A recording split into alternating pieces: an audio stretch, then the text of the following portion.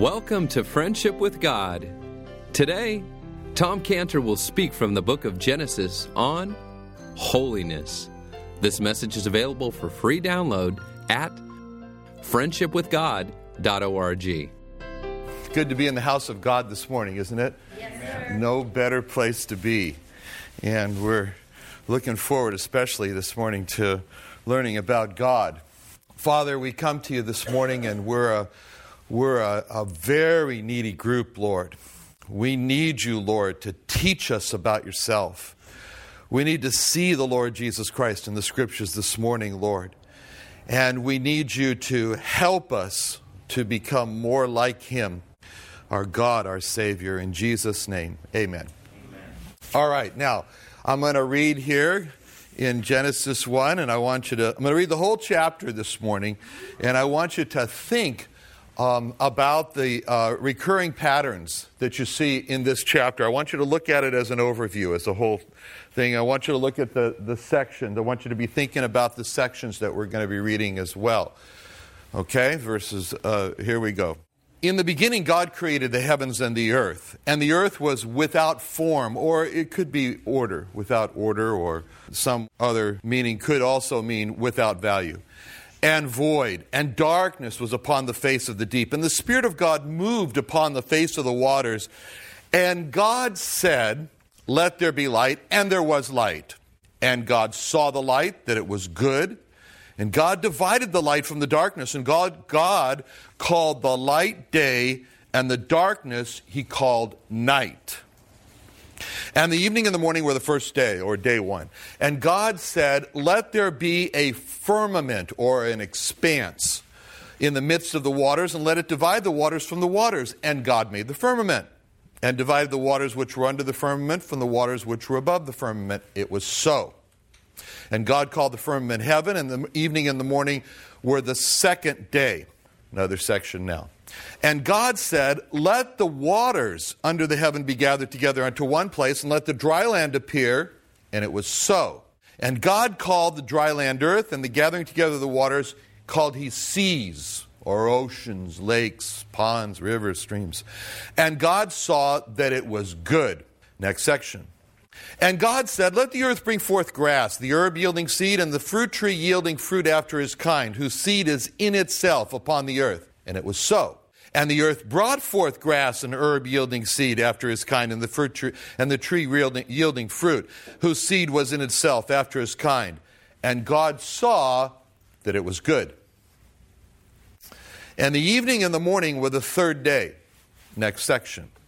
And God said, "Let there be lights in the firmament of the heaven to divide the day from the night, and let them be for signs and for seasons," or holidays or festivals.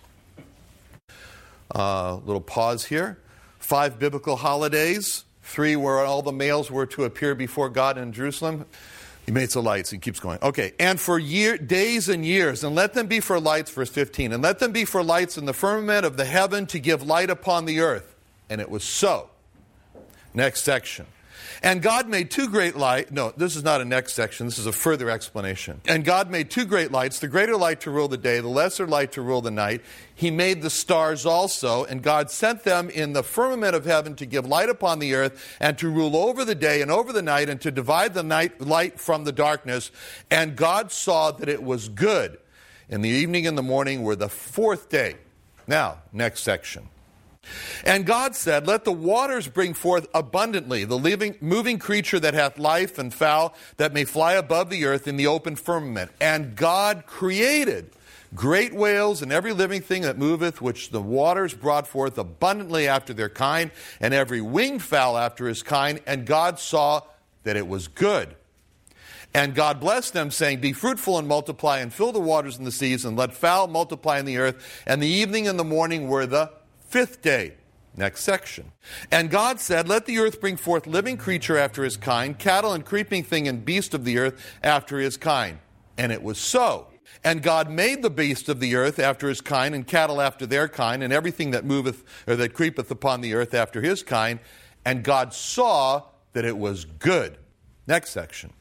And God said, let us make man in our image, after our likeness, and let them have dominion over the fish of the sea, and over the fowl of the air, and over the cattle, over all the earth, over every creeping thing that creepeth upon earth. So God created man in his own image. In the image of God created he him. Male and female created he them. Further explanation.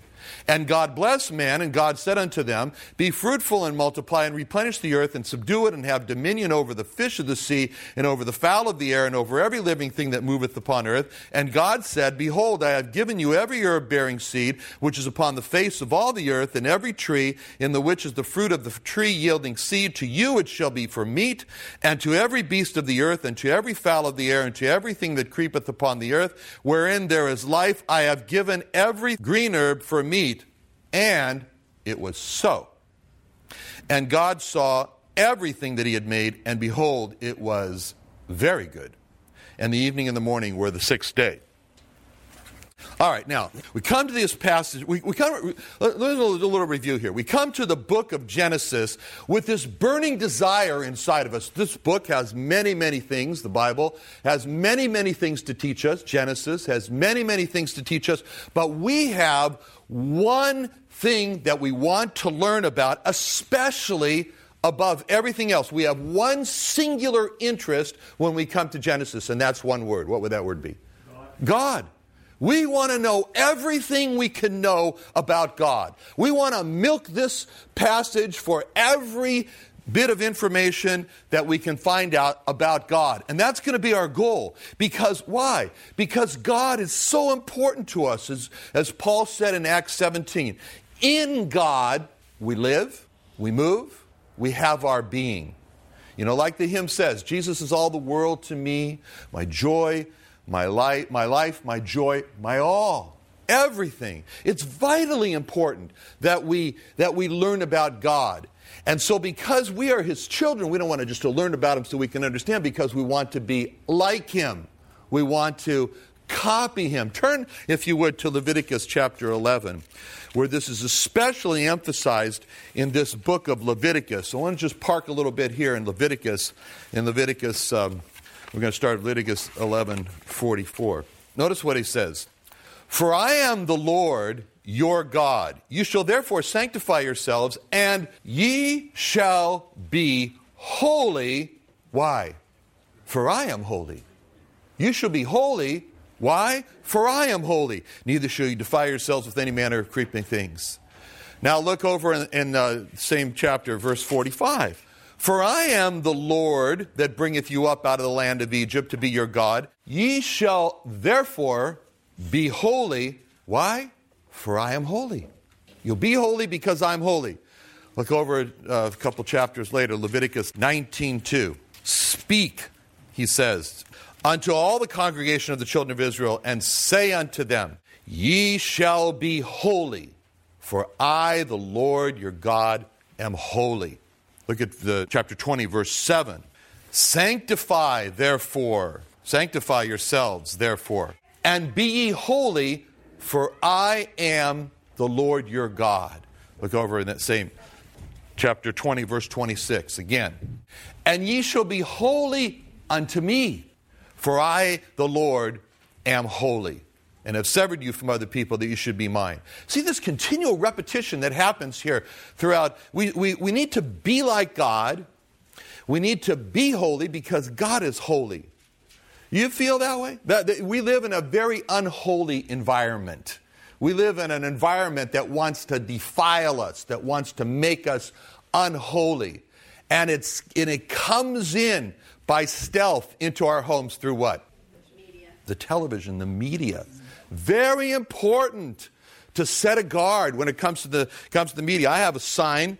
Mine's out of metal, and I'm going to pass it. You take one of these and pass it along. And this is little sign I put on my television set under each one. Just a reminder for you. Be holy, for I am holy. Put it on your computer if that's also an issue. That's what God says. You see, this book is where we find, in the book of Leviticus, is where we find all these verses about being holy. What does that tell you about the book of Leviticus? It tells you it's a book on the holiness of God and how we can be holy. That's very, very important in this book, because the second verse in the book of Leviticus starts off, if any man bring an offering, bring a sacrifice unto the Lord. The truth is, sin causes death. And redemption from our sin causes the death of another. You know, my Jewish Hebrew teacher told me, she said, well, we Jews don't study the book of Leviticus. I said, why not? Because we Jews don't have a high priest anymore, and we don't have a temple, and we don't have sacrifices, so we don't read it anymore. I said, well, that's good. That solves the problem, doesn't it? No, not really. I mean, just because you do this doesn't take away the truth and reality of it. The great high priest, he's come. He's the Lord Jesus Christ. Our bodies are the temple. We remember, continue to remember the sacrifices, the great sacrifice that he made. We're going to do that in this service later on. We're going to go in our minds, in our bodies, back to Calvary and remember the cross where the great sacrifice is made. That's our fulfillment of the book of Leviticus. But the book of Leviticus is extremely important because it tells us we've sinned. And it tells us sin demands a price, sin demands a penalty, sin demands death.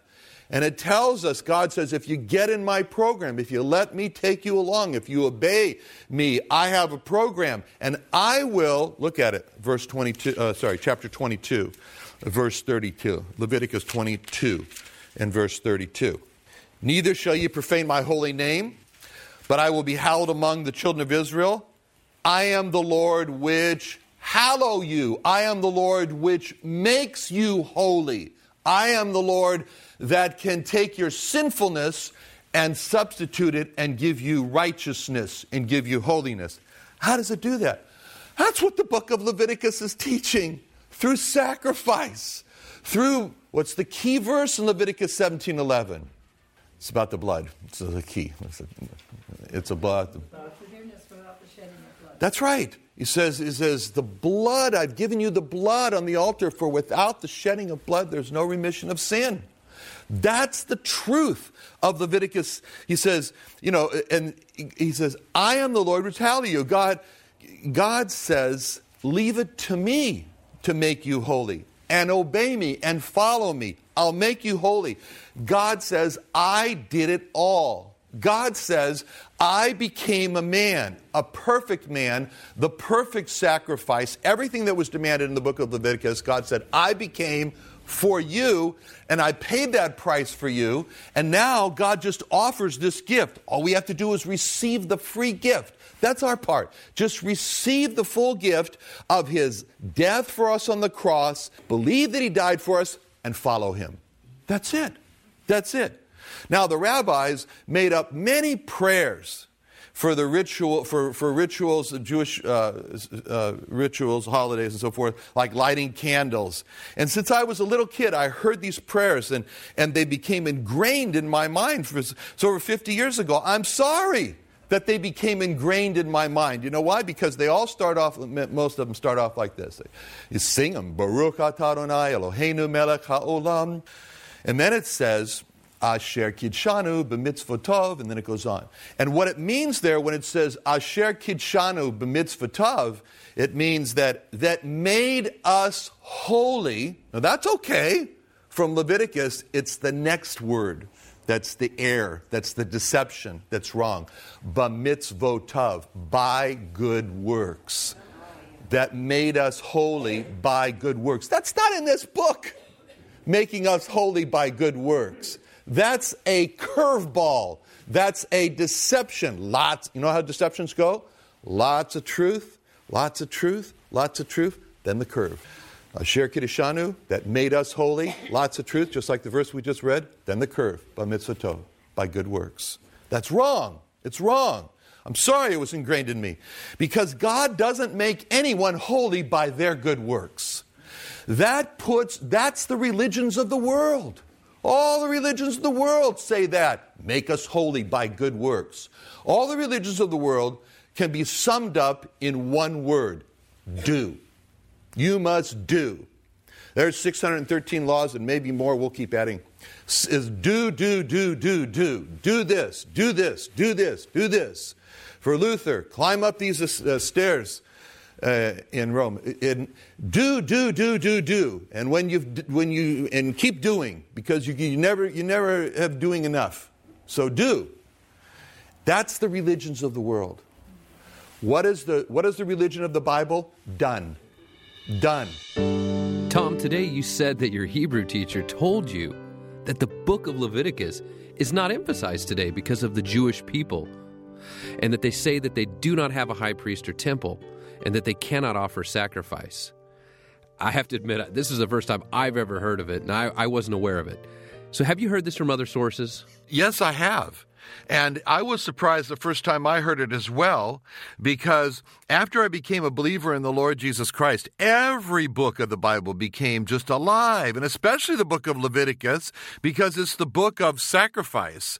And I understand very clearly that what they were saying, that it makes sense, because if you feel that you have to offer sacrifices in order to comply with God, and that there's no temple to offer the sacrifice in, then what do?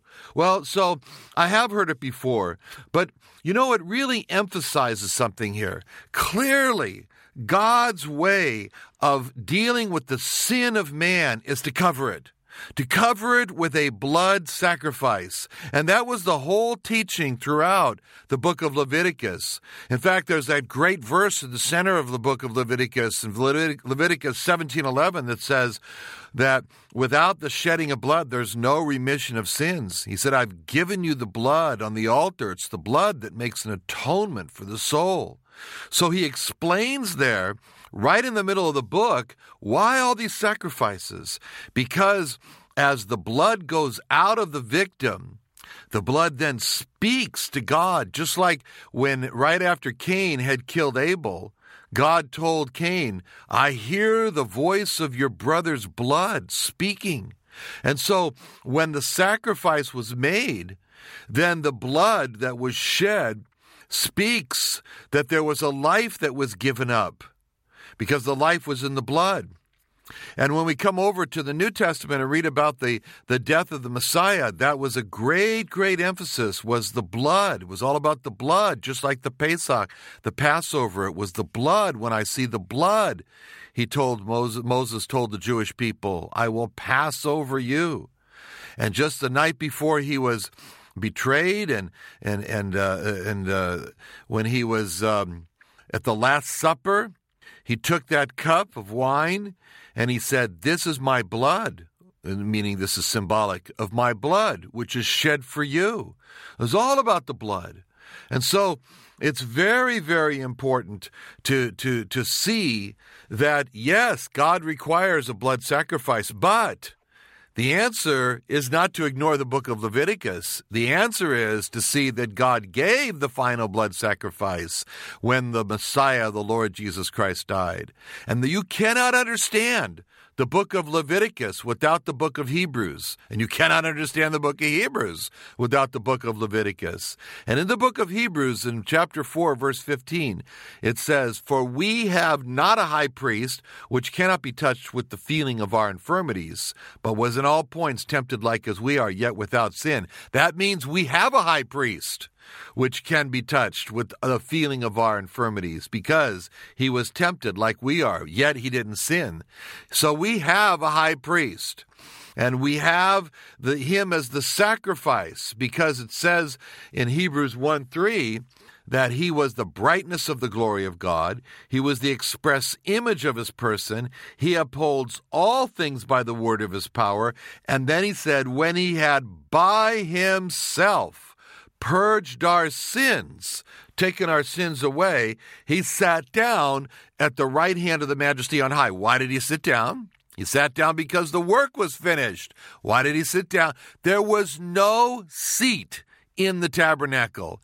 The priests that worked in the tabernacle were never allowed to sit down. There was no seat in the tabernacle. There was no seat in the temple, because when you went into the tabernacle, when you went into the temple, there was a constant reminder that the sacrifice has not been made. The ultimate sacrifice has not been made. So we offer millions upon millions upon millions of turtle doves, of lambs, of goats, of sheep, of sacrifices as the ashes pile up higher and higher and higher, and the carcasses, and there's more and more and more and more, and blood, blood, blood. All of that is speaking and speaking. It's speaking. There's got to come an end to this. There's got to be the ultimate sacrifice coming, and it did. And so when it says in Hebrews that he sat down at the right hand of the Majesty on high, and in Hebrews 10:12 it says, but this man, after he had offered one sacrifice for sins forever, sat down on the right hand of God. Why is there no temple? There's no temple needed. Why are there no sacrifices? The last sacrifice, the ultimate sacrifice, was made of the Lord Jesus Christ. Why are there no more high priest? He is the great high priest. It's finished now. And so now we look at him as the consummate fulfillment of it all. And so therefore, it's the proper thing to do is to study especially the book of Leviticus, realizing that the Lord Jesus Christ was the ultimate sacrifice who fulfilled Leviticus. Tom, it was also interesting what you brought up about the Hebrew word, which is commonly used in prayers, called ba-mitzvatav. I've never heard that before. I thought of a lot of religions, though, that have a lot of good works and the way that they practice good works, and that's attaining their salvation. And I've also heard people say that ignoring good works is to open the door and to live like the devil. What is the proper place for good works? Well, good works are very important because good works are about God. God does good works, and God gives us good works to do in order that we could be like him. He's our Father. We're his children. We should do good works. But what about this issue of Bar Mitzvah Tov? Well, the issue here is, what are we doing these good works for? Are we doing these bar mitzvah tovs? Are we doing these good works in order to bring about our forgiveness? Are we doing it to deserve heaven? Are we doing it to gain God's favor? Are we doing it to tip a balance? That's all wrong. And we should never do that. That's extremely offensive to God. When we've sinned, the sin is horrible enough that the ultimate sacrifice of his Son, the Lord Jesus Christ, and the shedding of his blood is necessary to take care of that sin. But we should have life of good works. Because in Ephesians 2:10 in the New Testament, it says that we are his workmanship, created in Christ Jesus unto good works, which God hath before ordained that we should walk in them. What's it saying? It's saying we're created in Christ Jesus unto mitzvah tov, unto good works. And God wants us to walk in them. But the issue here is, how come before we knew the Lord Jesus Christ as our Savior, as our God, that we didn't do good works? And now all of a sudden we should do good works. Well, the issue is, when we receive the Lord Jesus Christ, then his Spirit, his Holy Spirit, his Spirit that enables these mitzvah tovs, his Spirit that wants to bring out God's mitzvah tovs. It says in Philippians 2:13, for it is God which worketh in you, both to will and to do of his good pleasure. Who is that God? Which person of the Godhead is that's working in us? That's God, the Holy Spirit, working in us. What does he do? He makes us will something that we didn't want to do before, which is what? To do good works. What are the good works? It's called to do of his good pleasure. It's what God wants. God wants good works, but God never wants good works that we should say, look, God, I'll give you all these good works in exchange for all the sins that I committed. Deal? He hates that. No, but when we come to him, fall in his mercy, have our sins forgiven, then he said, all right, now it's time to build in you a life of good works. Here's my Holy Spirit inside of you. He's going to start to work in you. You're going to read my word, the Bible, and all of a sudden, there's going to be some transformations which are going to take place, that there's no longer going to be a burden and a duty. It's going to be, I want to do the will of God, which is good works. Thank you for joining us today. Join us again tomorrow as Tom Cantor continues our study from Genesis. Now, do you have a Jewish friend or know of a Jewish person that needs to be reached with the gospel? Would you like to give them a gospel gift or have one sent to them? You can contact us directly by phone, and we can help you do that. Call us today at 1-800-247-3051, and we can help you to fulfill God's command to go to His lost nation of Jewish people first. Call us at 1-800-247-3051. Many of us know Jewish people, whether it's a lawyer or doctor or businessman or friend or neighbor or even a Jewish family member that we want to reach. So call us today at 1-800-247-3051. You can also call us and get a copy of today's broadcast. Or today's message and previous messages are available for free listening and free download from our websites at friendshipwithgod.org or israelrestoration.org. And there you can learn more about Tom Cantor and study more about the friendship of God through the Lord Jesus Christ. Now, we'd like to hear from you as well, so call us at 1-800-247-3051. You can also contact Tom Cantor by sending an email to tomcantor@friendshipwithgod.org. Join us again tomorrow at this same time.